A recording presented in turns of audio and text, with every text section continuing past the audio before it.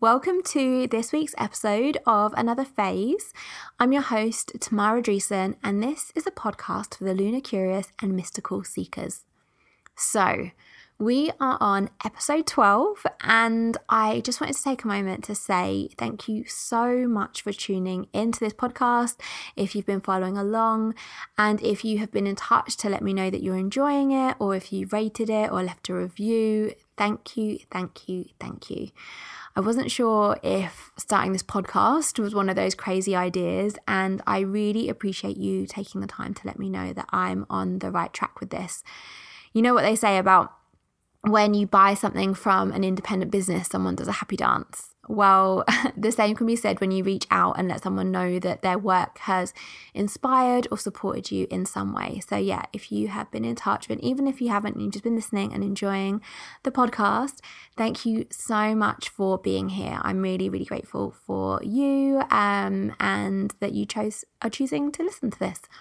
So this week's guest is Jill Irwin. Jill is the founder of She's Lost Control. They are London's most well-known crystal dealers and a conscious lifestyle brand. If you've been following me for a while on Instagram, then you probably know She's Lost Control because we have collaborated together on quite a few projects and events over the years. And Jill and I share a mutual passion for crystals and also raising the awareness around responsibly mined crystals, which we're going to dive into deeper during this conversation. We are also going to be talking about how you can make your mystical practices more sustainable and ethical.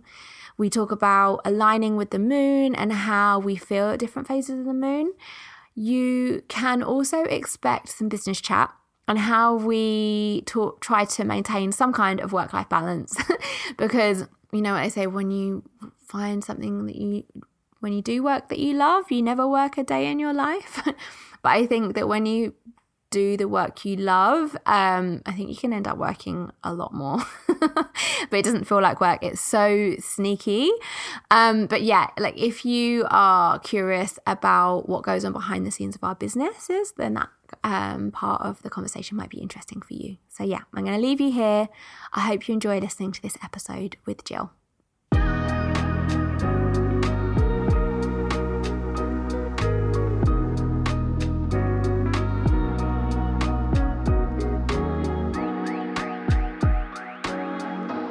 For this chat. Yeah, I'm looking forward to it. Really am. Well, I know. I feel like we've been had this in the diary or been trying to arrange it for ages. Yeah, totally. I think though the fact that it's now and it's after the Aries full moon, it feels like it was always meant to be at this time. I think we were going to do it on the Leo new moon. I think originally. Yeah, it was. Yeah, that would have been slap bang in the middle of my chaos of setting up the shop and like full Leo energy as well. So it just, but I don't know if that's about well. But you've caught us now, and like now I'm on the kind of down low after all of the shop set up. And how's it feeling? Like now the shop's up and running. It feels amazing. It feels amazing. It's like I can't actually believe I've done it and it's all over. I don't really know what I'm going to do with my time now that I'm not like setting up, like talking to builders every day, talking to solicitors and kind of doing all the prep, looking for the new stock and things like that. It's like it's been so much work and now it's over, so I'm just like I don't know, chilling out with you, doing a podcast, going to the tank this afternoon. So nice. And I guess that's the thing that people will go to the new shop on Broadway Market and will be like, oh my God, this is so beautiful, this is so chill, this is so amazing, and you just don't see all of the hard work and the emotion behind it. Yeah, completely. And you know what, actually, when I was looking at it, so basically it was the Aries new moon when we went into down. Yeah, because we were talking about it, weren't we, when we went for dinner, and we were talking about kind of like whether you stay where you were exactly or the other place. Exactly. And I don't know if you remember actually, because we were having quite a few chats about it, but I was trying to decide whether to stay at 15 Broadway Market where we were or move to 74 Broadway Market. Yeah. There's different circumstances in each of them, but every day I just felt, I just kept feeling like stuck a little bit Yeah, in the, because you kept getting the hangman, didn't you? kept getting the Hangman, kept getting the Tower as well. And this is just before lockdown. And now I kind of like, obviously now I realize Now, that's yeah. what it really was. And that, but me and like Mish, who works at is part of the team at SLC. We just kept pulling the Tower. She kept pulling it, and we were like, oh my God, Mm. what's going on?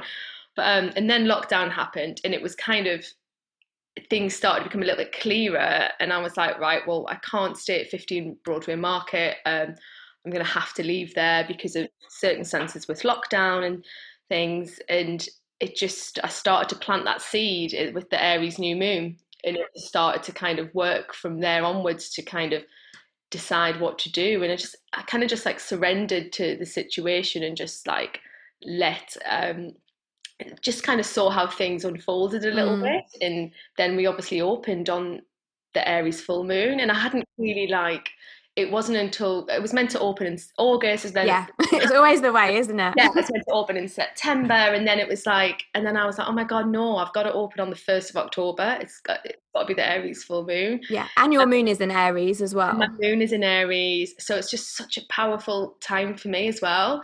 And yeah, and it was just that kind of thing of, this is something that I really enjoy doing with manifesting from the new moon through all the way through 6 months. It's something you taught me actually, Tamara, in one of your circles, and it was Mm. kind of, plant the seeds in that, and then watch the 6 months go by and manifest, slow manifestation up to the point of where you kind of realize whatever that dream sort of is. And it's kind of, it really helps me. It really helps me kind of stay focused over a longer period of time. And it's really worked with this one. It really Yeah, I has. love that. But it's similar with Pip with Now Studio. She did it was the new moon in new moon in Taurus last year, and she like double dropped pyrite in one. She did one of my IG lives. It was like a moon ceremony with pyrite, but she did it twice, and then she said she was so wired she couldn't sleep because pyrite is just this fire Yeah. energy, isn't it?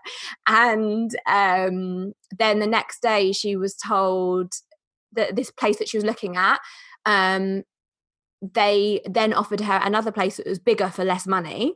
Oh, yeah, I remember. But it had loads of work to do like on it, and then all the work got finished on the Taurus full moon Wow. last year, so she was ready to open the doors. So she didn't even connect that, and then it's that reflection of like, when did I plant those seeds? And that's why I say to everybody, like, journal, write them down, like see what was kind of planted then and how that's coming through for you.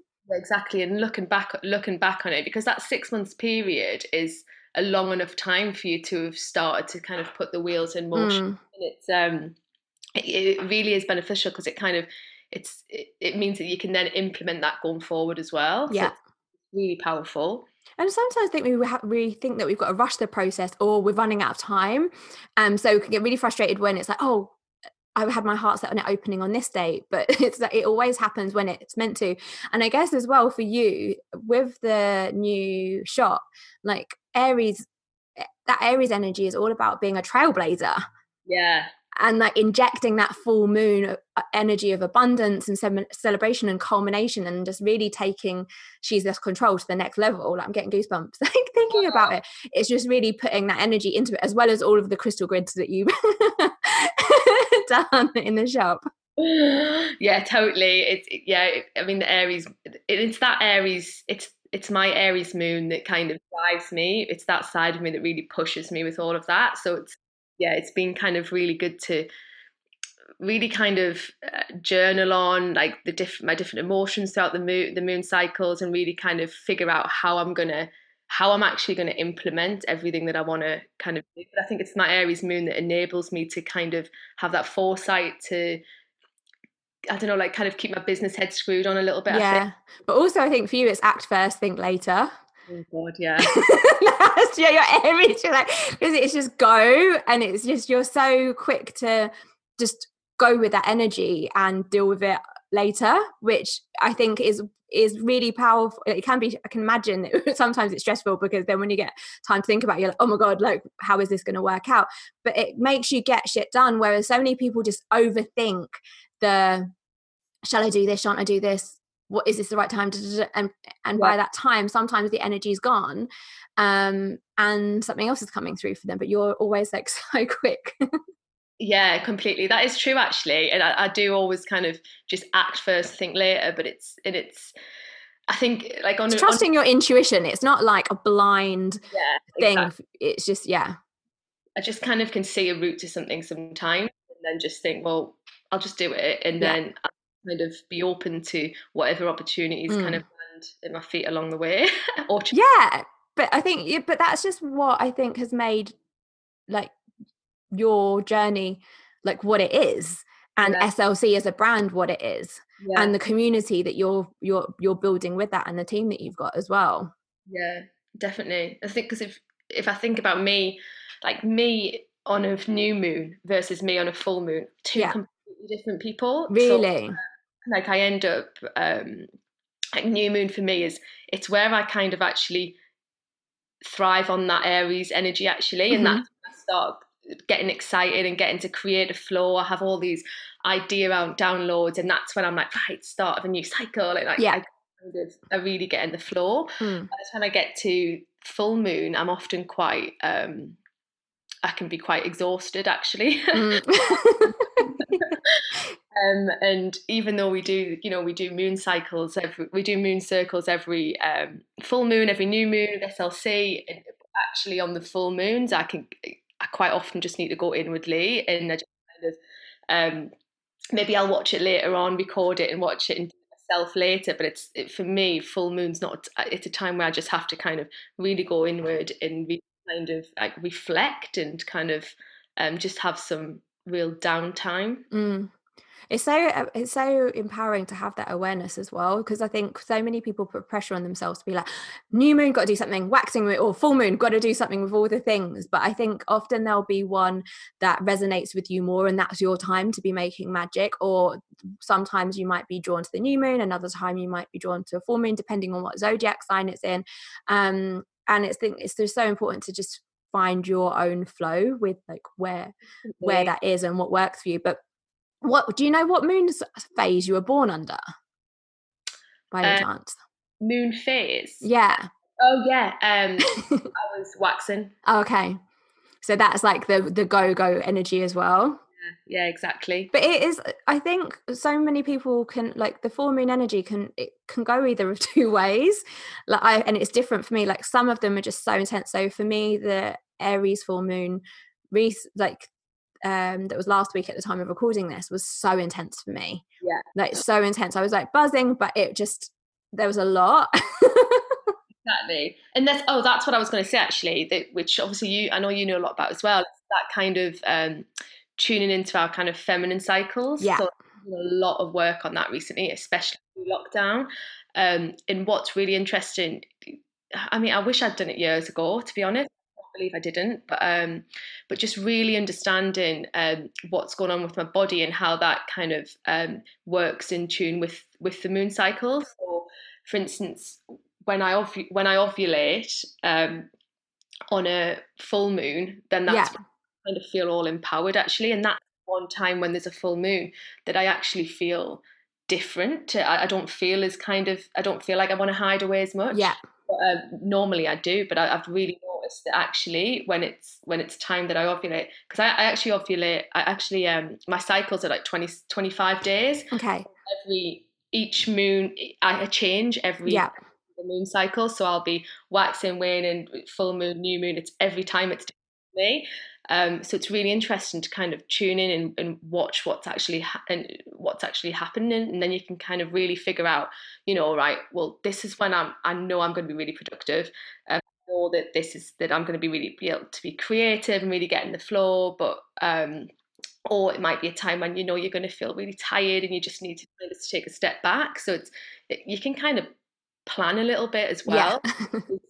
I know you're necessarily want to plan everything. No, I think it's working with your energy though. Like my periods are quite irregular, so I wish I tried to do that as much as I can. But it's so nice when you are more when you kind of know that you've got a more regular pattern.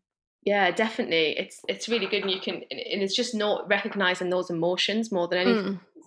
Mm, We all feel completely different at different times of the month, and it's all due to the changes in our hormone levels. And it has a really big impact. But when you combine that with the energies of the moon and what's actually going on out up there, then it kind of really can impact on how you're feeling, how your day goes, really. yeah. Well, have you you'll know Lisa Lister, but like she in her new book that she talks about, and she's been sharing it on Instagram posts, like what it means to bleed on different phases of the moon. So it Yeah. has different messages, and then also I haven't read it in the book yet. I want to just have like a full day to read it. I just have not had the chance with everything going on. But she talks about bleeding, what it means to bleed on different new like moons, Yeah, back to the zodiac sign as well. so she talks about the full moon bleed. Mm, And that's kind of, that's when you're going to be all empowered, and that's when you need to kind of drive something forward.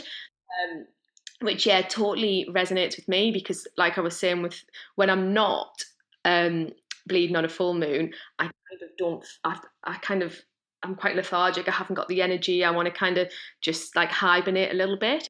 But when I am, I'm a completely different person. So it does really resonate. Yeah, she's got some really good info out there on, yeah. and yet, like you said, tying in the zodiac as well just adds that additional layer to it, because that's such a huge impact as well. When it's like in August, when it was in Leo season, I was kind of completely different again, because I've got quite a lot of Leo in my chart, and Mm, strong connections with Leo. And again, that full moon is really kind of potent for me. mm. And that what I was going to say, and I guess that just do you find that as you're with having the shop and having all the events, because you've completely, because of lockdown, you've pivoted in so many ways as well, haven't you? Like, I mean, we've all Yeah, had to, yeah. and you've got the online like digital events now, and like the community culture thing, which is like incredible. And like, do you find, because you're working with all of these different healers and teachers and practitioners, like how, like, because I remember when you first opened She's Lost Control on like Valentine Road, and like you were doing all of the workshops and like so much like doing in that side of it, and you must have just had this like turbo healing thing going on, and like attending all of those things at the beginning. Yeah, definitely. And I mean, I think, when I look back at me then, and I think about the kind of beginning of that sort of journey, I kind of obviously hadn't experienced. There wasn't as many of us doing these No. sessions in the way that we do now. That kind Mm. of modern sort of more accessible healing. And I just kind of jumped ahead and just did it. Was starting to There's move your Aries moon again. in that direction, and just and it became quite overwhelming, actually, when I look Mm. back now and think about it. It was like quite sort of eye-opening. We were attending, like Cheryl and I, my business partner at the time, we were attending pretty much every session, Yeah. like 3 or 4 sessions a week, and this was like deep stuff. And yeah, it kind of, I suppose it's just about, well, balance and kind of getting it right. But it's now I kind of separate the two quite a lot. I Yeah. attend quite a few of the sessions, but I also do a lot of like self healing, and a lot of, for me, I kind of associate in some ways, like it's like going to work, some of the Yeah. sessions. So it's quite difficult to kind of really Well, get you're in. not going to switch off in the same way as you would, because it's your space. I know whenever, I don't know if it's your space, you're always kind of, if you hear a noise or you don't switch off from being the hostess, do you? And it's the same with with the community culture that we're doing. I might be there present in the session, but I'm looking at the comments, I'm checking someone's Mm. on here, I'm replying. So there's things like that it kind of, it can get, it's not actually that beneficial. So I kind of need to decide. I often need to decide, right, am I participating in this session? If I am, is there somebody from the team who's also here so that I can kind of actually participate? Otherwise, it can just have the opposite effect. It's not beneficial at all. But then, so that's when like self healing's become really important for me. Like, I'm trained in sound healing and did my Reiki with you. Yeah. But I don't. That's all for me. So the sound, I do sound healing out in groups sometimes, but very rarely. It's more that's like my kind of sacred time. It's all for me. I love it. I think it's so important to have something back for yourself, because when it's just that tipping point, isn't it? When what we've both kind of started out these businesses, not to really set up a business, but because we're so passionate and interested, and this is what we want to be doing, and then it becomes a job, and then the boundaries get blurred, and it's really kind of hard to kind of separate yourself. So it's so important to do things that are just for you. Yeah, definitely. Where you're in receiving mode, and you're not in that position to kind of like you're still working, because it's hard to switch off, isn't it? Yeah, exactly. Really hard to switch off, and like with SLC, it's like it's 24/7 pretty much. It's like constantly getting. It is when you've got Instagram, you've got people messaging you at crazy o'clock. Yeah, and sometimes I think it, like from the outside, maybe it looks bigger than what it is, and a lot of the time it has, through lockdown, it was just the two of us, myself and Katya, trying to kind of hold everything together, and we kind of built it back up again, and there's like 5 of us now again. But yeah, it kind of it can seem from the outside looking in, it can actually seem like there's more going on and there's more people answering those calls, but yeah, I think that I've just like been doing like Lunar Vision, which was like a 5-day moon phase course, and I just was like, oh, I think I'm going to do this thing, and I always think, oh, is anyone going to sign up? And I've had like over 500 people sign up, but you're not just managing the groups and things; it's people that can't get on or aren't receiving their emails. So you're having to do this kind of customer service and replying to it, and I'm loving it. But I was like, I've got to cap it, because if any more people, normally I'd keep it open for latecomers, but I was like, I need to be able to manage my energy. It is just me, but like as I've spoken to you before, I know I need to get a virtual assistant. Yeah, totally do. But I'm like, I said it to one of my friends the other day, I was like, but I just haven't even got time to look for that person, which is the clear sign that I need to do that. I've got so much resistance. Like I was even gonna like the Coven, I was gonna post on their job board, and I posted, like typed it out, and then I was like, oh I don't know why, like I've just got to do it. Like I was speaking to my friend Giselle, because we were saying something, we were having a similar conversation, and she's like, yeah, I'm the same, I've got resistance. I was like, let's be accountability buddies, like let's just put the ads out there. Like by the end of the week I've got to do it. Yeah, definitely, because you've always said that's the best thing for you, like for your business, like do it before you're ready. Yeah, that's always been, well, again, it's my age. Yeah. It's like I've always stretched myself in business. So and I've always seen the benefit of kind of, you've got to think about it. Obviously, you're bringing this extra person in to like to take the weight off you, but also take the workload off you, so that you can actually do more of the things that are actually going to pull in more revenue, or like help your business grow. So, in doing that, so that's, if you get the right person, that is what will happen. Yeah. Like, that's like, it's that's just the science. Maths, maybe. Has it always been easy for you to find the right people? No, not really. It's hard. It is hard to find the right people. You do have to dedicate the time to it. But you have to be really, what I have learned actually in having employed people in the past and kind of finding the right people, is just to be completely honest with what it is that this job entails. Yeah. And because you want someone that's genuinely, really into wellness and really into everything that you do and everything that you are. But in addition, you need them to have that skill set Yeah.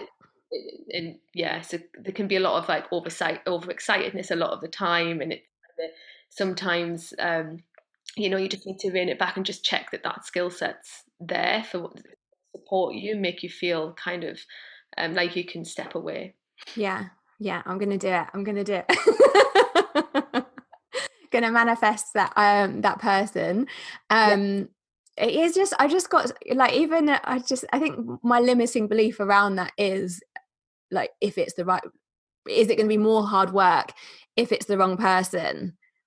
And then, because it's my baby, like literally, like I've worked on it so much over the years, like long, like crazy hours. And I think it is just that. Yeah, I know. Handing it over. Yeah, I hear you. I hear you. It's but it's like I've got a great team around Yeah. me, and Yeah, it's you've got an incredible team, like they're all Dream Squad. yeah, totally. And SLC wouldn't be where it was now if it wasn't for them. And feeling supported is the main thing for me. And they completely do that. Yeah. And how do you like balance your kind of like work-life balance? Does that exist? Because I was I was talking to another friend about it, because all right, so I was reflecting on my journaling. So we've just had the full moon in Aries. Then I looked at my new moon in Aries journaling, and then looked at my full moon in Aries from last year journaling, which is like, it was just mind blowing to see what has come through in that time, what I was reflecting on, how that's manifested, how I was feeling about things, how things have shifted. But also just things that I was pondering. So at one of them, I can't remember which one, it was like, oh, I just feel like I need to be more creative. Like I've just spent so much time on my work, but actually I'm so creative that my work is the way that I express myself. Yeah, exactly. It's create. That's creation. That's create. Yeah. Yeah. Yeah. It is crazy. But with work life balance, it's a tough one because it comes in. I mean, lockdown has been crazy, to be honest, for me and for business. Pre-lockdown, I was getting into really good flow with kind of routine with the well, it was a new shop at the time, 15th of Yeah. March, we opened in December. And yeah, it was feeling really good. The balance was there. We were having a really fun time, which was actually it's what it's all about, Yeah. really. And then lockdown hit, and it was just all, yeah, like you said, pivot, adapt as quickly as possible to survive. Really, it was all about it was survival mode a little bit, and we did a good job, but the work life, it's just difficult. It's difficult to know where the day ended, and where it started. Yeah. Really, we kind of what we did was we had this kind of thing. This is called Asana, which is like a Oh, project. yeah. Yeah. It's like an app, and we decided to use that there was the three of us working at the time, and it was just to kind of make sure that we weren't interfering. We weren't WhatsApping, basically. Yeah. I didn't want to Good. I think I'm so strict with that. Like I speak to a lot of like clients that come to me for readings, and they're burnt out, and then they just let slip, oh yeah, these work WhatsApps. I'm like, banish, like do it for everybody, not just for you, but your whole team, because no one can switch off. It's bad enough with emails. Yeah, exactly. And so the main thing with that was that it was a good opportunity to, if I thought of something at Sunday night, I'd WhatsApp catcher or someone on the team. I can put it in Asana, and then she can see that, and she can just complete the task in her own time. In lockdown, we're all working, we're all dealing with our own shit, Yeah. and we're all we're not necessarily working conventional hours. I had to kind of, sometimes I'd be working on a Sunday nights, and then I'd just be like not doing anything on the Monday, just wanting to kind of relax. And and the rest of the team would also, they should be given that chance as well, because we're all going through the same kind of thing together. So something like that really helps to kind of, but yeah, you're right, with the WhatsApp is a bit of a nightmare, because there's no end to it, and it's just constant. Yeah. taken off my thing where people, the blue tick thing, so you can't see. Oh, right.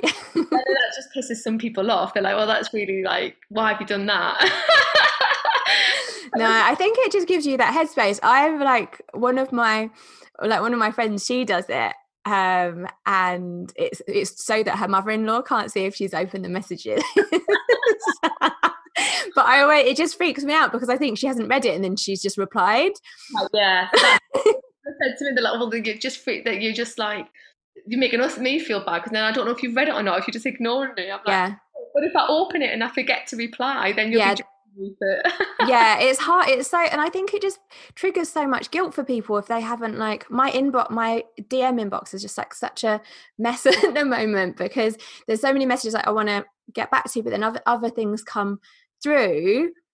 Exactly. And I try and be strict. Like if people inquire about things, I'm always like, please get me on email because things will come through. Even if it's just someone doing a smiley face to a post, it just hides other messages. Like even with my friends, I'm like, don't DM me, get me on WhatsApp for me is like friends. Yeah.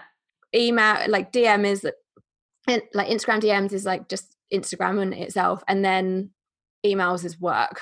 Yeah. Conversations. Exactly. But I've started like now when I do emails, because sometimes I'm more nocturnal, which probably isn't great for my hormones and getting everything balanced. And that's probably an issue. That's probably why I'm nocturnal because my hormones are out of balance. But I end up working late quite a lot because that's just where I feel like I work best. But now when I send emails, I schedule them to actually be sent the next day at like 9 o'clock. Yeah, that's because I don't want someone to then get my email Sunday night. Yeah, and then be like then thinking about it, even if they're not going to reply. It's still energetically that channel's then been opened. Yeah, exactly. So that's what I like do, because also I don't want them to reply, and then it just starts this like whole other thing.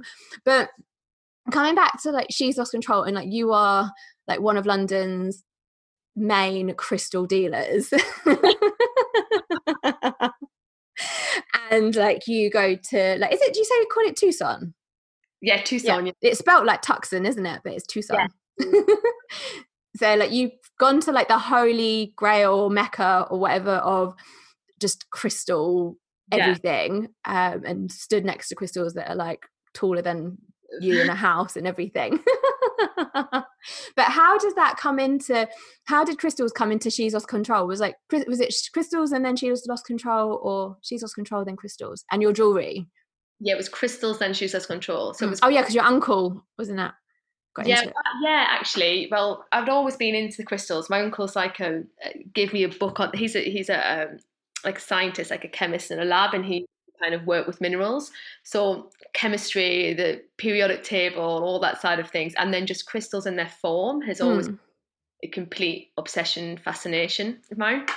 And mainly about how they grew, and I just could not believe that they grew in this form in nature. So it kind of began then, and I was a buyer, fashion buyer, and when I made the jump and left my job to retrain as a jeweler, the kind of natural the natural thing to do was to use crystal jewelry for me, which just seemed obvious. And back then there wasn't really any like kind not of nice like out there. I mean, talking about like 10 years ago or something, 9 years ago, it was so the idea was that I'd be designing fine jewelry in gold and silver, bespoke with these crystals. And at this point, I had no idea. I knew that there was like they're meant to have all these different meanings and stuff. And I thought, oh yeah, I'm not really. I don't really know a lot about that world. But then I really quickly started to learn about it, mainly because of the customers coming back to me and the stories they were telling me about how they felt when they were wearing their jewelry. So that's when I started to get into it a bit more. And I'm quite often like, I'm really into the science of things. So I need to understand why. I need to understand that before I can kind of delve into something. So I just started looking into it more, and then started to experience it for myself. And it was when I made a smoky quartz necklace for myself, and I really felt that helped me like with my creative flow. I could really focus whenever I wore this specific necklace. It was kind of, I always talk about smoky quartz, balancing, because of this very moment, balance creative head with your business head, because I swear it was because of smoky quartz that I really was able to kind of push my business forward. Hmm. And then I think crystals kind of taken me on my journey, but then the jewelry kind of not died down, but I just became more obsessed with just the crystals more than the jewelry itself. Yeah. And that's when and Cheryl, who I founded SLC with back in 2015, was also starting on a similar sort of journey, and it just felt right to kind of, well, it was a passion project. She's Oscar Nicole. It just began. It was where we were in our lives. We were at a point where, you know, we were into like fashion, and like we wanted to look and feel good, but we were Mm. also into like meditation, sound healing, crystals, and I just didn't fit in. And we just didn't feel like we fitted in. Like I'd go to like crystal shops, and I just felt like I didn't know enough. I felt a bit intimidated, and so I developed a shop. Well, we launched a shop that, or a kind of a space that felt that we would feel comfortable in, that we Yeah. would, where we could kind of express, like form of self-expression a little bit back then, I suppose.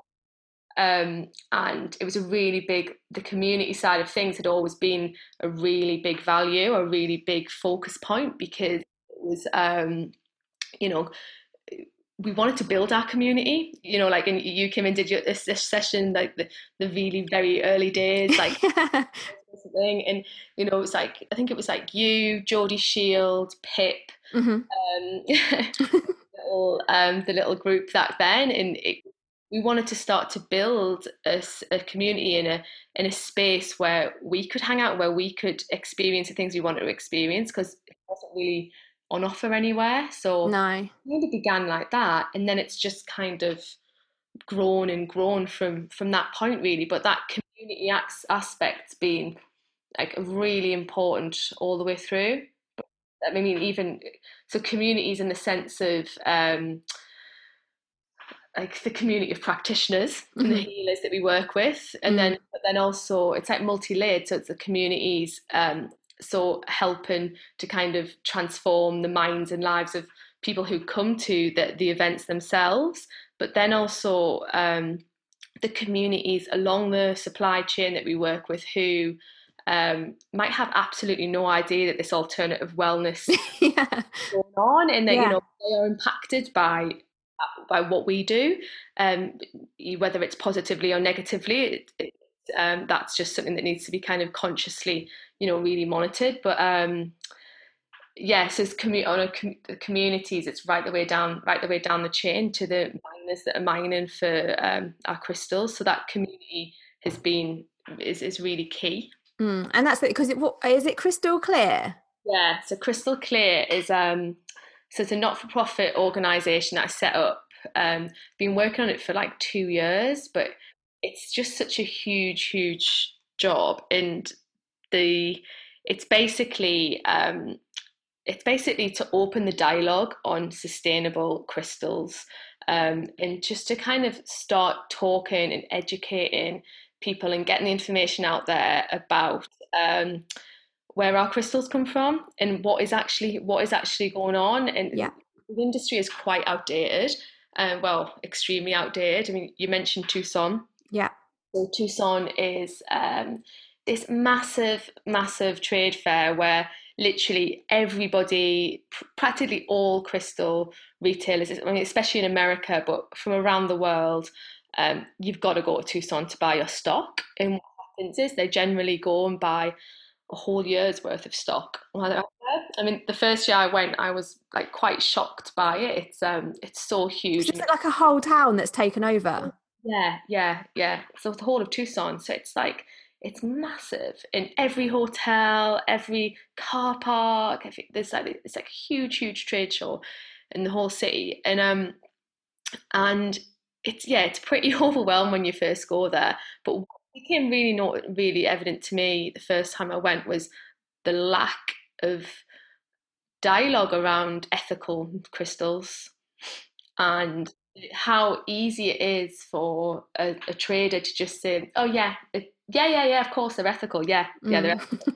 It's like, right, okay, well, try and delve a bit deeper with that, and you're up against it because you can't really get any further than that, because the truth of it is that a lot of crystals, they're kind of bought in by uh, there's like big markets, like say in Bahia in Brazil, and the big Chinese buyers will maybe come in and buy in huge bulk, and then it'll be all shipped over to China. Then it'll just kind of all be dispersed from that point, whether it's cut and made into your gua sha or your face roller Yeah.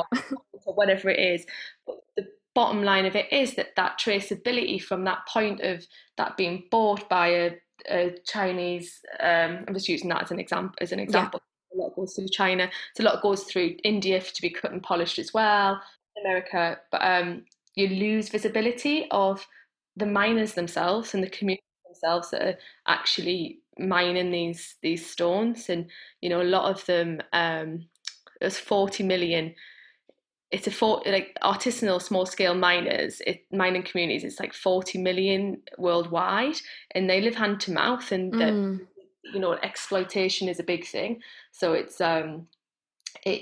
needs to be talked about, and it's not a case of, in my opinion, it's not a case of just stopping buying these crystals if you find out that they're from a conflict area, like for instance, mining crystals from Africa. Mm-hmm. Yeah. You might think, oh God, let's I'll stay away from them, but actually that's not helping those communities on the ground. So Yeah, they need that money. That's, for some of them, that's the only way that they can yeah, earn money. yeah, exactly. And it's about actually educating them as well on the value of the stones that they're mining. So this is some work that I'm doing at the minute. So Crystal Clear is basically, it is me. Yeah. Another one of your projects. Organisation is also me, but it's a subsidiary. It's paid. It's sponsored by She's Lost Control. So She's Lost Control funds Crystal Clear currently, Yeah. and Crystal Clear donates money at the minute to these communities. I'm working with one in a community of women in Africa, in Malawi, at Rose Quartz Mine, and then in Bahia, where we get golden rutile. And with the African women miners, it's about, this is huge that they are even mining and getting money for what they're mining. It's a really male dominated industry, so that in itself is really empowering for them. So it's great to work with these women that honestly they're amazing, and for them that they don't even know that rose quartz, like they said to me, well, what, that's like waste product, because I actually met. Yeah, because that's the other thing as well. Some of it is waste product as well. Yes, and now I'm like actually helping them see that they can make revenue from this product that they think is waste, when they're really, they're mining for ruby, sapphire in this part of Malawi, but it's and in Tanzania as well. But actually, if they can get some money for this waste product, then that's great for them. It's a whole other new income stream, and like the longer term plan is to kind of work with these communities. I mean, this is like a lifelong plan, really, but it's about working with them and building lapidary schools so we can teach them how to cut and polish, so that it doesn't need to be sent somewhere else. So we're like kind of adding value and skills at source. So it's, there's a lot of work to be done on it, but it feels good to be able to, like, talk about it and inform people of what actually is going on out there, because there's a lot of kind of there's miscommunication out there, and I just think we just need to be talking about it to get it out. Yeah. And I think there are so many shady sides to clothes and like everything, food, there's a shadow side to everything. But I think I know that I've had like messages from people when there's been like an article in the press about like, are crystals the new blood diamonds? And so many people freak out. And yeah, exactly. That was actually a big help to me. There was a Guardian article that came out last year, and it was I think it was in like August last year, and I then went out to Tucson and met up with, I actually was speaking to the journalist who wrote the article as well. And it was, and it helped me in Tucson explain to the wholesalers and the traders actually what was happening and what people were waking up to and what people were talking about, because a lot of traders feel like, they might not be doing anything bad. They might be getting, their crystals could be ethical, but the problem is there's no validated proof of that. Yeah. Because there's a system in place. Like we have fair trade cotton, and now we have fair trade gold, but there's nothing that exists. So I'm working on, with Fairmind actually, on kind of getting some guidelines in place where we can start to actually validate and show the transparency of the supply chain, because it's amazing. It's really important. Yeah, and I think it's just for them as well. It gives them something to kind of that represents them. Yeah, exactly. And supports them. Exactly, and it's a really nice industry as well. And it's, if we think about you mentioned clothes, and yeah, obviously that's, for me, that's why, because I used to work in fashion, and I can kind of, that's why I kind of understand more of this, like the transparency side of things and sustainability and how it all needs to work. But with the crystal industry, is so kind of outdated that it does need to be, you need to kind of like educate and inform so that we move forward with it. Yeah. And like, even, what was the convention that you went to?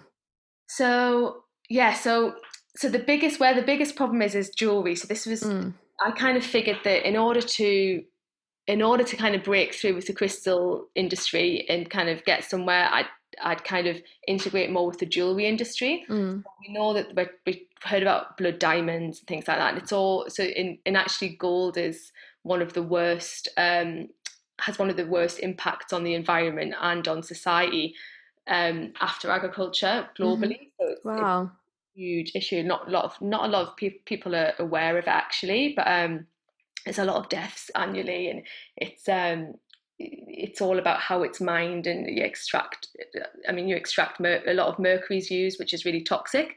So that's a big issue. So I decided to go out to Chicago to the Sustainable Jewelry Conference to meet with all of these kind of pioneers who are really driving things forward with gold and precious stones. And I was the only person there to represent the crystal side of things. How did you feel about that? I felt a bit out of my depth, to be honest, to begin with. I also felt like I felt quite excited about it at the same time, because it became really clear that this is the people I met there are all really good friends now, and we'll like meet. Well, we were meant to be meeting again in Tucson, but there's a movement there. There's a movement of people who really give a shit and who really want to change the world, and really want to help these communities that are on the ground. So there's a lot of grassroots initiatives that you can kind of take, or that I'm definitely taking a lot of inspiration from, and can get support with what I'm trying to do. And there's a lot of similarities there. So it's really kind of, it was really eye-opening for me, really eye-opening. I love it. It's so inspiring. Still very serious.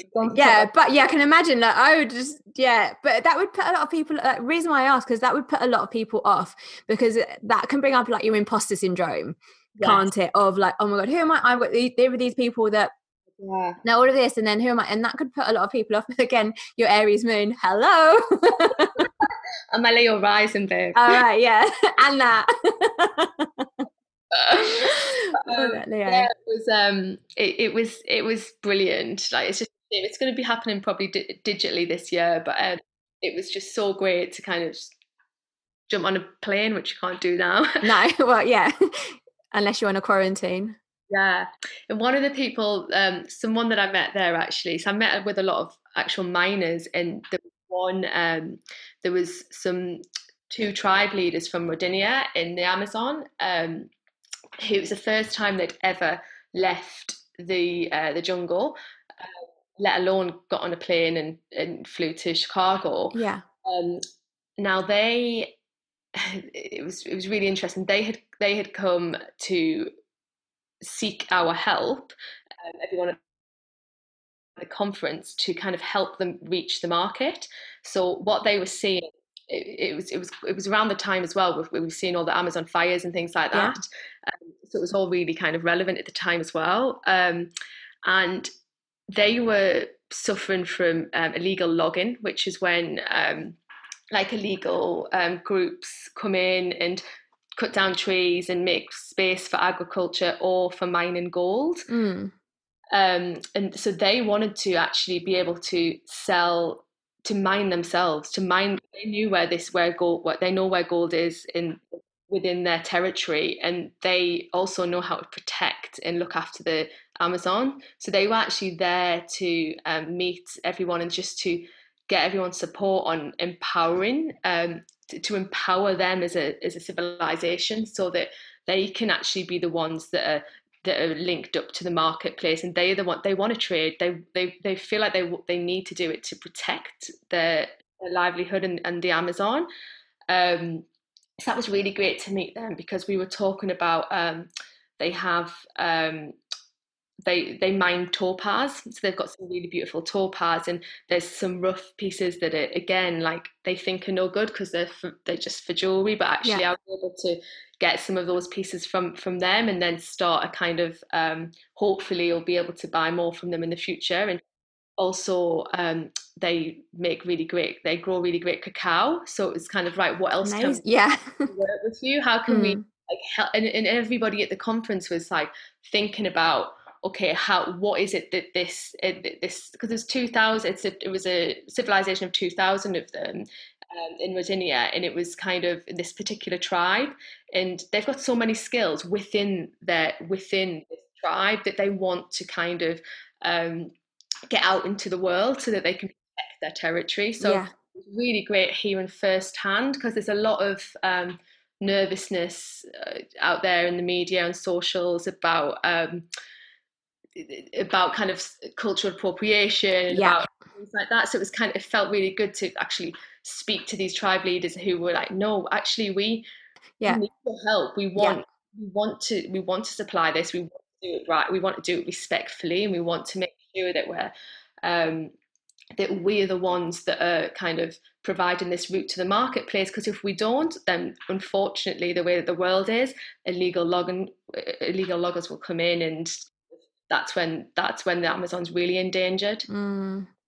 Yeah. It's so tragic, isn't it, that they're even in that position?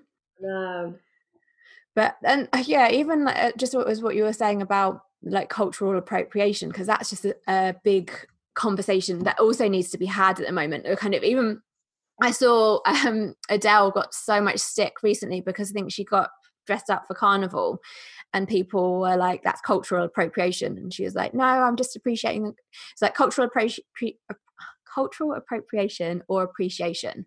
right, But yeah, what, like, and there was a massive conversation, and I think that just really illustrated like where that was kind of coming from. yeah, And even like with like celebrities, like when they'll have their hair in cornrows, again, that's cultural appropriation. mm, Like cultural appropriation is like when you're taking from another culture. And also a lot of time people don't refer to where it's from. They don't reference and say yeah, this is what it's from. And it's cultural appropriation when you're like I said, not honoring where it's come from, and you're doing it as fancy dress, and it's yeah, something that you can take off, or you're just kind of like throwing it around. But there are so many spiritual practices that are technically cultural appropriation. yeah, But it's just finding that balance, like you said, from using it so that we're supporting the people that need it, but also having reverence for where that's come from. Because even the term, so you can use, if you, in my opinion, is that you can use white sage, you can use Palo Santo, as long as it's sustainably sourced, yeah, but do it respectfully and don't call it smudging, yes, because that's their, like in like Native American culture, that's where this comes from, and it's ceremonial, it's very sacred. But also a lot of people have been killed for, it's been illegal for them to even practice that. So yeah, when we can just do it freely, or like, oh, I've had a shit day, where's my Palo Santo, Yeah. That's where the disconnect comes from. I think it was legalized until like 1978 or something like Yeah. that. And it's not like, it's always that with everything that's happened this year, especially it's been heightened with Black Lives Matter Yeah. and things that have happened with people. I saw like a horrible video of this guy who was like a Native American and getting just beaten up by the police just because he was from a tribe, and it's still going on. And I think that these having access to these like tools, not use it as an opportunity to get to know that culture and their history and where it's come from, and really appreciate that. And as your way of saying thank you, like, pay for that thing and make sure that money energetically is going back to that tribe. But also, like, can you sign a petition or something else that's going to support those people? Yeah, completely. So there's like recently, obviously with everything happened with COVID, the whole community was really affected big time. And I know that in Corsa, which is one of the brands we stock at SLC, I was speaking to them recently, and they've been working on actually supporting this Navajo community who actually have been really, really badly hit through COVID, but making sure that where they can get their produce, all their Native American produce, out to the world to get in, but then also to give back with COVID rescue. So there's been a lot of donations going back to those communities, and then obviously in Corsa and SLC as well, we kind of really explain the origins and the native traditions of those communities. And it's important to, I kind of feel a little bit like we, or especially me personally, I kind of do a lot of groundwork before we buy any crystals or before we buy any sage or Palo Santo, and this is something that's just going to grow and grow and grow as the business kind of moves forward. But it's really important for me personally to get my hands dirty with the communities themselves. So it's something that, started off with the crystals. I can't just take someone's word for it. I need to actually get my hands dirty, and it's a really, really big undertaking to do that. It's huge. But it's the same with so that's the crystal clear side of things, is that's what we're doing with that. But then there's also, with the Palo Santo, we really it's equally, it's just as important, and with sage just as important. And so with Palo Santo, we get that from Ecuador currently, and the community, I spoke to them recently about this very issue, about social cultural appropriation, and about it being specifically about Palo Santo being endangered, because there's a lot of names out there about being endangered, which actually it isn't. And there's two different types of Palo Santo, and one of them is undeniably endangered. And it's I can't remember the exact two names of them, but if you go on our website, I've got it written, a whole piece on there.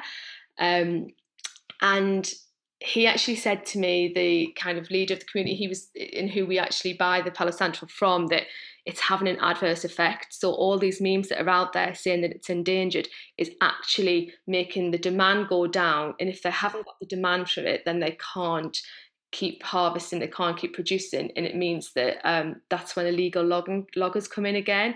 So this is kind of the kind of illegal logging thing is a huge thing in all these communities. And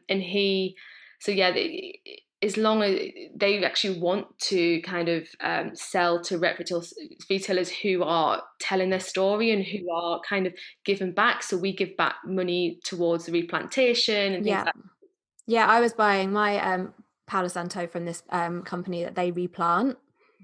Yeah, exactly. It's really important. I think they've like replanted 5,000 new trees this year. And there's a whole process on how you actually collect Palo Santo. Because you have to let it. Is it like cure? Let it dry out. Fall naturally and dry out over a matter of years, and then you kind of collect it from the ground. But if anyone goes on our website, there's a whole piece on there, and I explain the whole process of how it all kind of how it works, because it's quite a detailed process Yeah. really. But with just going back to the cultural appropriation side of things, it's, you know, it is important just to make sure that we're respectful of those traditions, and we kind of understand where they come from. And like you said, with smudging, we never talk about smudging either, because it's a whole different process. Yeah. It's Smudging is not smoke cleansing, and it's not it's not incense burning. It's No.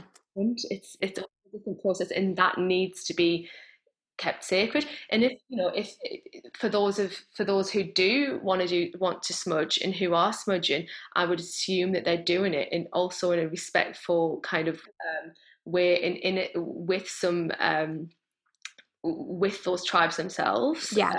or with someone who's kind of been initiated. So it's kind of it just needs to be respected for what it is. Yeah, and I think you can use Palo Santo to smoke cleanse, Yeah, but just don't refer to it as smudging. yeah, exactly. I think if that's, unless you're trained or initiated by a shaman, like, even though I have been, I still step back from. I don't feel comfortable saying smudging Yeah, now.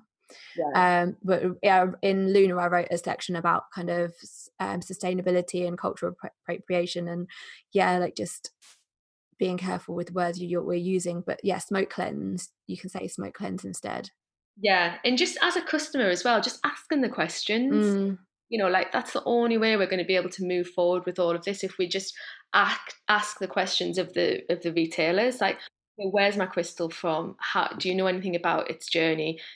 Where's my Palo Santo from? Is it sustainable? And just yeah. kind of the more we ask, and the more we put people on, not put people on the spot, 'cause you don't really want to do that, but it needs to be more in the consciousness. It needs to be more in people's consciousness, that so that everybody's asking these questions, so that we're all on this journey together. And like, in case there's someone listening to this being like, having a little mini freak out, like, oh my god, does this mean I can't buy crystals? Where do I buy crystals from? What does this mean? Can I not use smudging? Like, what do I do? Like, what would you advise someone that's like listening to this and thinking, like, to kind of help make their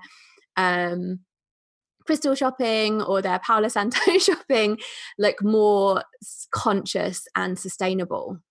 But I think it's the same. It's as with anything that we Yeah. buy. It needs to be, just checking in that you actually need to buy this. Like, Yeah, 100%. Have you already got 10 pieces of smoky quartz? and obviously I sell crystals, but I'm very much like, I know you're like this as well, Tamara, that you'll have one or two that you work with at any one time, and it's not. I'm not constantly surrounded by a load of crystals, and I quite often will give crystals away to people as well when I've kind of finished with them. So I think it's asking that question first and foremost: do you really need this? But then also just asking the retailer or whoever it is who you're buying it from or receiving it from, just a few little questions about about its origins, and use your intuition to see if you feel like it is from a good place. And it's not to say that with crystals, I mean, that I don't want to like freak anyone out, because it is a good industry as well. It's not like, if you compare like crystal mining to like technology, what we use quartz for, technology, Yeah. where this is like really not comparable at all. It's No. comparable to gold mining or ore mining. It really is of really small impact when you A, on the environment, and B, on society. It's low value produce as well, so it's not really sought after, and it's not something they're really going to be getting loads of conflict, Yeah. like we Not see. like our phones, the minerals that are used to make our phones, which are from conflict areas. Precisely, our iPhones. And also, a lot of people don't realize there's gold in our iPhones. And gold, like I said before, is the worst mineral. And so one thing I would advise anybody, if they are buying any jewelry, is to just either buy fair trade or fair mined, or recycled. That's something that's super important. That is that is where we need to make the big change. And I feel like if the change can start to happen in gold mining and sapphire mining and precious gemstones, then it will filter down to the crystal industry. Um, but yeah, it really, it really isn't as harmful. And there's the other side of it as well, is if you think, we're producing these clusters, we're selling these like beautiful mineral specimens. They're things that have been excavated with love to stay intact Yeah. anyway. So the sort of miners that are mining, especially like in the Himalayas and places like that, when they're kind of getting these beautiful intact specimens, it's because they've been excavated gently. Yeah.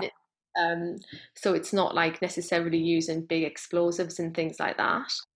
So it's not a terrifying industry that needs to like complete overhaul at all, but the conversation does need to start happening, and only just so that we can trace it, just so we can say with honesty and complete integrity that this has come from this source and that, and then you kind of know what you're selling. But the problem is that there's no guidelines out there. There's no legislation that exists to actually provide retailers with that. So that's what I'm trying to kind of develop. Amazing. And I think so many more companies are, I mean, not enough, but more are getting switched on to their impact and wanting to reduce that in different ways, aren't they? Yeah, definitely.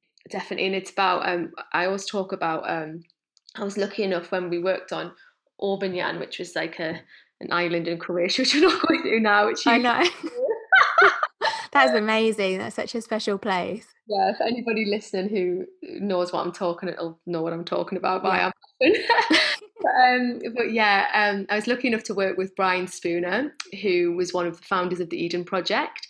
I've learned so much from Brian in terms of sustainable work practices, and just how to have a business model that has a triple bottom line, which really kind of, what does that mean? it means it's, if you think about like how you do your year-end accounts on your business and you have your bottom line, it's always financial. And with the triple bottom line, it means that you are looking at the social, environmental, and financial together. And only at that point can you, when you look at, that's how you see the true performance of your business. So this isn't just measured on how much money you're making. So this is when it becomes like this real sort of profit with purpose, I suppose, which is like really, how weighing up, you might weighing up how one action that you have in your business might have a negative social impact, but it might have a really amazing environmental impact. And it's like, well, how do you look at the two of them together, like offset them? And you might decide that it's not worth doing that amazing environmental impact measure because the consequences on the social are too high. So it's just about having that full circular awareness of your business and your business's impact. And I think if anybody's starting a business, it's good to start on those with those values, because it means that you can, as you grow in the right sort of way. A lot of businesses do the opposite and say, okay, yeah, we're not big enough yet to kind of really give back to this social cause or to do this environmental, but we will get to it. But that's actually sometimes I think a backward way to look at it, really. Yeah, because I guess once you're at that point, then technically it's cutting into your profit. Yeah, exactly. Because you're to get to be earning that much that more money, you've got to have more staff. You've got your overheads that then get higher. So you're better off to start as you mean to go on, so that it builds with you as you've got that in place. So I think that's so many. I think there's lots of brands, like clothing brands, that are getting called out, aren't they, because of their practices. But I think it's so hard for them to go. They would have to strip all the way back, or go push.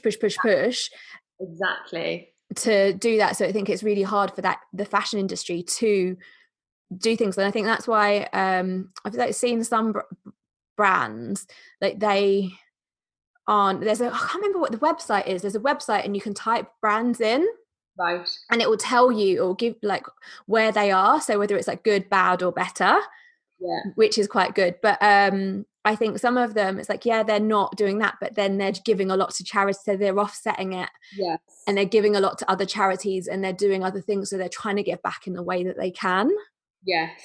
Yeah. But I don't know if that's good enough. But Yeah. I think, well, the fashion industry was, it was hugely hit with the, when it was I can't remember when it was, like 7 years ago, with the Rama Plaza explosion, and oh that yeah, that was when everything really kicked off in fashion. That's when everybody's eyes opened, um, and that's when the whole kind of fashion revolution launched, and the whole movement started.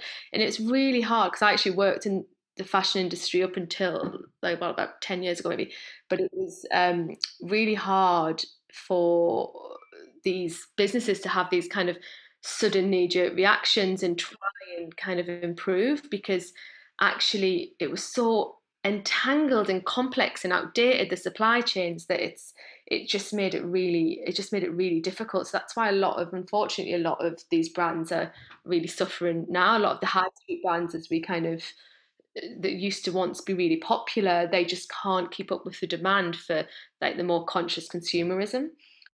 It's like a big factor, which is why, like, for me, like, looking in as a future of She's Lost Control, I kind of feel like She's Lost Control cannot survive without Crystal Clear. yeah. So it was born out of necessity, because there's nobody doing anything about it out there, and so I just kind of felt like I need to do it. I've got a responsibility as a retailer in this industry to kind of start trying to lead the dialogue on it. And I wonder if it's from working with all those crystals that has opened you up in that way consciously, Yeah, to not, you can't see it, and there is no other option than to put that yeah, energy into making it more sustainable and conscious. exactly. And just opening me up to see, to realizing that it's not black and white. It's not. The only way you can really truly get any sort of understanding is by, like, actually communicating with these communities at, like, a grassroots level. It's really hard to.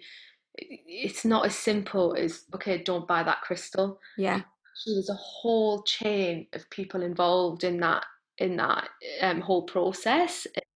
Just by stopping buying something, that's not the answer. It could actually have a worse impact. Like you said, just having that conversation. So buy it, but making sure that, because I think if enough people keep asking, and Yeah, also sales are going down because of that, people will switch on, like, hang on a minute, this is important, we need to clear this up, because people aren't going to buy this anymore, we need this business running.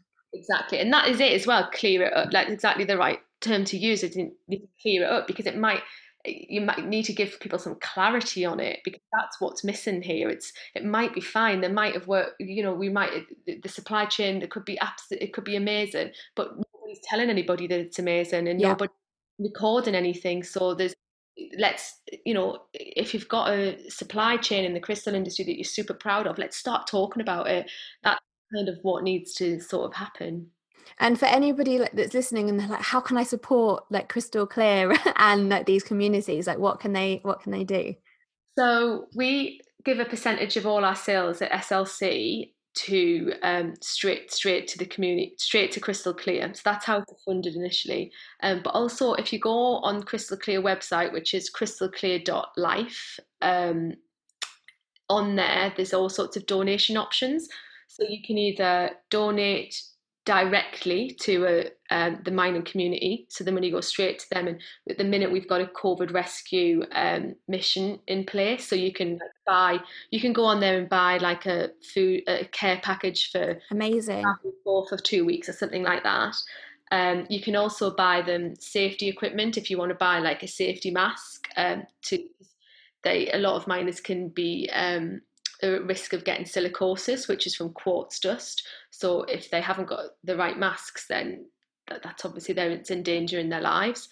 So you can buy someone a mask, or you can contribute to. We also have an option for a more sustainable and mindful future, which is where you're given, that's the more long-term vision. So that will be, okay, when the mines run dry, are we looking at these communities and providing them with the skills to farm, or do like build an organic farm, or teach them new skills like stone cutting and things. So there's different ways that you can donate. If you head to the website, see it on there. Amazing. I'll put the I will put all the links. I've got such a backlog. I want to have a podcast like library on my website with all the links and the videos and everything, but I can't keep up. I'm the same as you. I can't keep up with all the ideas that I have. But like, what would you say is like the biggest lesson that you've learned through running She's Lost Control and doing everything that you do? The biggest lesson actually has probably been about taking risks. I think I want to take risks. I feel like I've taken a lot of risks and they haven't always maybe worked out. But I've always felt like, again, it's probably that Aries. It's that Aries energy, isn't it? Following me around. But yeah, that kind of, I get a buzz off taking a risk. So that makes me feel more in tune, and it makes I just kind of thrive off it, and then I kind of glide through if I take a risk, and I kind of, yeah, I enjoy it. So I think that's been a lesson, because when I initially left my job, I had a really good job in buying, and everyone thought I had gone mad just leaving my job. I remember us talking about She's Lost Control though, because you just opened the shop. You were still you were only working at part-time. Yeah. And I was still hairdressing, and we were like, we've got to do this at the same point, weren't we? Yeah, I know. Giving each other pep talks. And that was the biggest risk that was a big risk for me, doing that. Like, my family were like, oh, what, you're leaving this job? And I had a really stable job. I'd done really well in my career, and on paper everything seemed fine, but just something missing. I wouldn't have enough it wasn't creative enough for me, and I just wanted to do my own thing. But that was terrifying, because I wasn't someone who'd done like freelance before or anything like that. I was always like, I think it was similar. We were talking about similar things when you left your job in the hairdressers. But yeah, that was the first of many lessons of taking a risk, and it kind of worked out. And I kind of am used to that. I'm used to that adrenaline. Now you're just this risk junkie. Now you've done it. I'm used to the fear. No. But I think that's where confidence comes from. It's like, it is taking that risk and stepping outside of your comfort zone, and then getting to that other side and being like, oh, everything was okay, I survived. Or, yeah, that didn't work out how I thought it was, but I learned this and now I'm here. So great. Yeah. So I think that's where confidence comes from as well, as much as doing other things. But definitely, it is taking those risks. Yeah, definitely. It was around my Saturn return that as well. So it was kind of change and things like that. So it was, it was a really kind of a turning point in my life, in my career, I think. Yeah, I think it was Saturn return, such a big theme that keeps coming up for people when I talk to people on this podcast, where it's like, when did that happen? And they're like 28, 29, like Saturn return, like, of course. So I think I think for so many people, I mean, I think a lot of us that I've been interviewing are sort of around a similar age as well. So I was talking to, are we the same age? What year were you born in? Yeah, 82. I think we're the same. Okay, I'm 84. Oh, 84. 84. But I always think that we're the same age, but I was talking to, yeah. 84. I always have to check, but definitely 84. Definitely 84. Right. Yeah, yeah. Yeah, I'm 30. I'm 36. I have to check myself. But now I'm like, am I 36? I was like, I'm sure I'm younger. Are you not 35? Because are you in a 36 in? Oh no. I don't know. 30. Yeah, I'm over 30. Well, I'm there. But I was speaking to Kimberly in another episode, and she was saying like how it was like, and who is it? Francesca Oddi mentioned it as well about this like Neptune in Pisces. So this time it's for all of us around the similar time have like really kind of like opened up to this mystical world and are bringing it to the mainstream. Amazing. So we're kind of, helping to open the doors for other people. But yeah, what else can people expect from you? Like, where can they find She's Lost Control? How can they enjoy all of the benefits from being part of that gorgeous community? So you can follow us on Instagram. So it's SLC_London. And we are running, so we launched this in lockdown. We launched our community culture, which is all our digital events. So we've got all sorts of kind of alternative wellness. I did yin yoga with Lisa the other day. It's so dreamy. So we've got a combination of events that we ran religiously, like at our space at 42 Valentine Road, Lisa being one of them. So Lisa's every Monday for, I feel like 3 years now, barely. Might be. Lisa has run Monday night Crystal Yin. And then, so that's, you can just do that online now on Zoom. And then we have like kind of master classes as well. So if you want to really learn a new skill, then you can do like, you can learn the tarot, or you can, I think tonight we've got masterclass in intuition. And then we also have our like moon circles. So Tree does every full moon, every new moon. They're really popular. And we just started sending out you can order like a moon ritual set, so we can kind of participate in it together. Nice. We like pick them for each month. So there's that, and then there's obviously our new store at 74 Broadway Market in East London. So we're open every day. So you can come down there, and we've actually called it it's like a shopping sanctuary. So it's kind of feeling like the flow of energy in the whole space is really being considered. So we've got like selenite in the walls, and the back room has all got clear quartz in the cement, in the marble floor. And so everything's natural minerals on the walls as well. It's really important to consider the flow of energy in the space.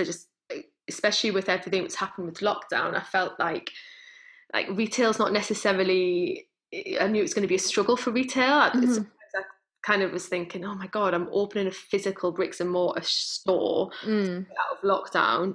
But it's a real, it is a community space though as well. So having that sanctuary vibe was a really important thing, so that it kind of feel like there's a newness to retail, that it's like stepping into a new kind of space. So so we've got like kind of arches, which we've looked at all like feng shui, and there's all sorts of lovely little elements for how then it's the space. So you can come there. We've got like tarot, oracle readings, astrology readings, aura. So we've got all of that, and then and then online. So www.sheslostcontrol.co.uk. but yeah, website, and we'll be updating that soon as well, because we haven't got a lot of new product on there at the moment. Sorry. It's all in the shop. All in the shop. So and you're doing the virtual. Virtual. So if you just want to have a virtual appointment, we just take you around the shop. So you just book in for that online. It's all on our website, and it's £10, but it's redeemable off whatever you spend in the shop. So and it's quite good, because you get one of us it's like a bespoke little personal shopping experience. So you get one of us taking you around, explaining everything to you. Is it on like FaceTime or Zoom or? It is on Zoom. Yeah. Love that. To wrap up this conversation, something that I ask all of my guests is, that you all have probably heard with the other episodes that you've listened to, is that if you could go back to another phase in your life, when would it be? And it could be to just enjoy it, it could be to tell yourself something, or a lesson that you learned in that time. it'd be, which we've kind of touched on already, but it would definitely be going back to me when I was in that stable job, just about to leave, not worrying if I was making the right choice or not, just to kind of tell myself that this is going to be okay, that you, because the feelings and the emotions that I had at that time, I didn't really know where I was going, and I didn't really have a plan, really. I was just winging it, to be honest. And I just knew there was something inside of me that knew that this wasn't for me anymore. This like Monday to Friday um, job working for Philip Green. Mm. And it just didn't sit well with me anymore. Like I saw some factories in India that just broke my heart, and Mm. I just kind of thought, this, I can't do this anymore. So, but didn't have a full on plan. Jesus Control didn't exist then, so it came later. But that was the brainchild of having that space to kind of actually be able to make the jump. So I definitely go back to then and just kind of, tell myself that you're going to get to this point, it's going to be okay, you're doing Mm. the right thing.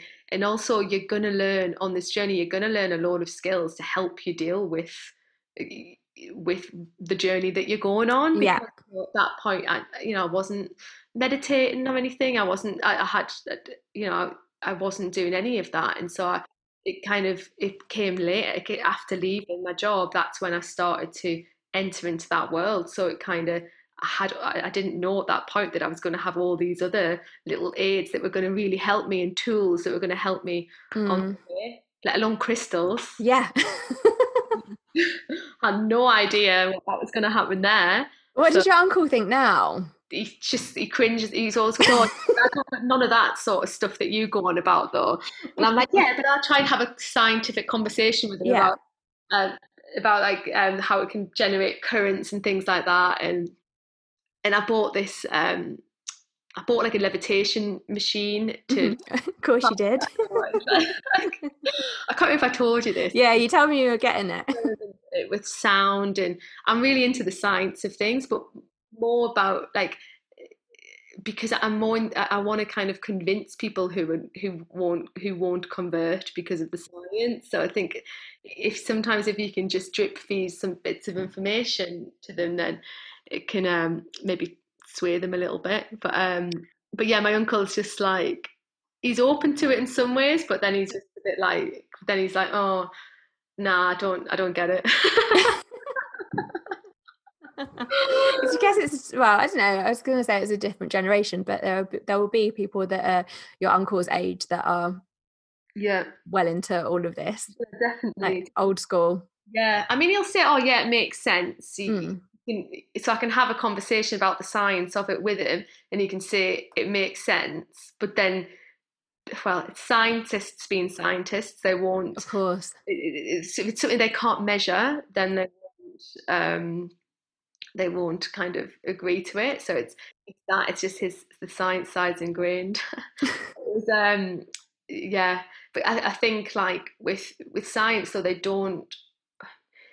what they don't understand is our consciousness. We don't understand how crystals interrelate with consciousness and with energy, but they're happy to use it every day of their lives for everything else in Yeah. technology and in Yeah. science. But as soon as you mention anything to do with consciousness and how they interact with our energy field, it's like, eh. I think there are so many cynics out there, but haven't even tried, Yes, yes. like, or been open to an experience. Like, I know some of my most fun, like, one-to-one sessions for Reiki are with people that are skeptical, Yeah. because they're like, okay, go on then, like, but like someone's booked, like their wife's like booked it in for them, and then they're like, okay, and then after they're like, oh my god, no, like literally they had this guy's like, now I know what the meaning of life is, like it was a thing, like he's like I could feel, like I could feel this happening, and he's like, you were actually doing stuff. I was like, yeah. And I think for so many people that are like, for me, I don't think that it's for us to convince or convert people, but it's for us to keep sharing what we're passionate about and have that there available to them when they're ready, or at that moment when they are just a little bit curious. Yeah, exactly. Yeah, because a lot of the time I find a lot of people that come in the shop or that message us, you know, they are curious, but because of they haven't got that more science backup side of it, they can't let themselves go there. Yeah. And they just can't open up to it. So I always find it really helps to be able to talk about that side of things to people. Then they feel safer. Yeah, some people work like that, don't they? It is. Yeah, but then there's also so many things that aren't scientifically proven that are so effective and powerful. But that's like a whole other thing. I love it. That's a whole conspiracy theory conversation. Our entire careers are built on. Yeah.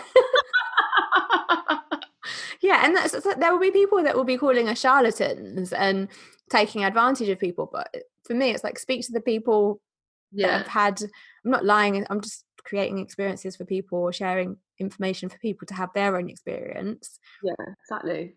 And if they're into it, and they wouldn't still be around, we wouldn't still be talking about crystals to the point of wanting to set up things to support these communities to keep it going if there wasn't something in it. Yeah, completely. Wow, right, let's leave it on that. Thank you so much, Jo. It's been so good talking to you. Oh, it's been lovely. Thank you for having me. Thanks for listening to this episode of Another Phase.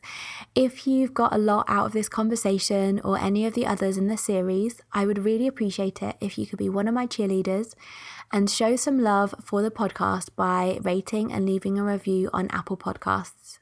You can also help me spread the word if you want to by telling your friends, your workmates, or anyone else that you think might be interested in these topics. If it's something that you think they would vibe with as well, please don't be shy about letting them know about this podcast. These episodes are released every Tuesday, so if you want to get them while they're hot, make sure that you are either subscribed to Another Phase on Apple Podcasts or following on Spotify to make sure that you don't miss out on them. Oh, and babe, before I go, if you do have any aha moments from listening to these conversations, I want to hear all about it. So please slide into my DMs on Instagram at __wolfsister and tell me all about it. Until then, I hope you have a wonderful, wonderful week.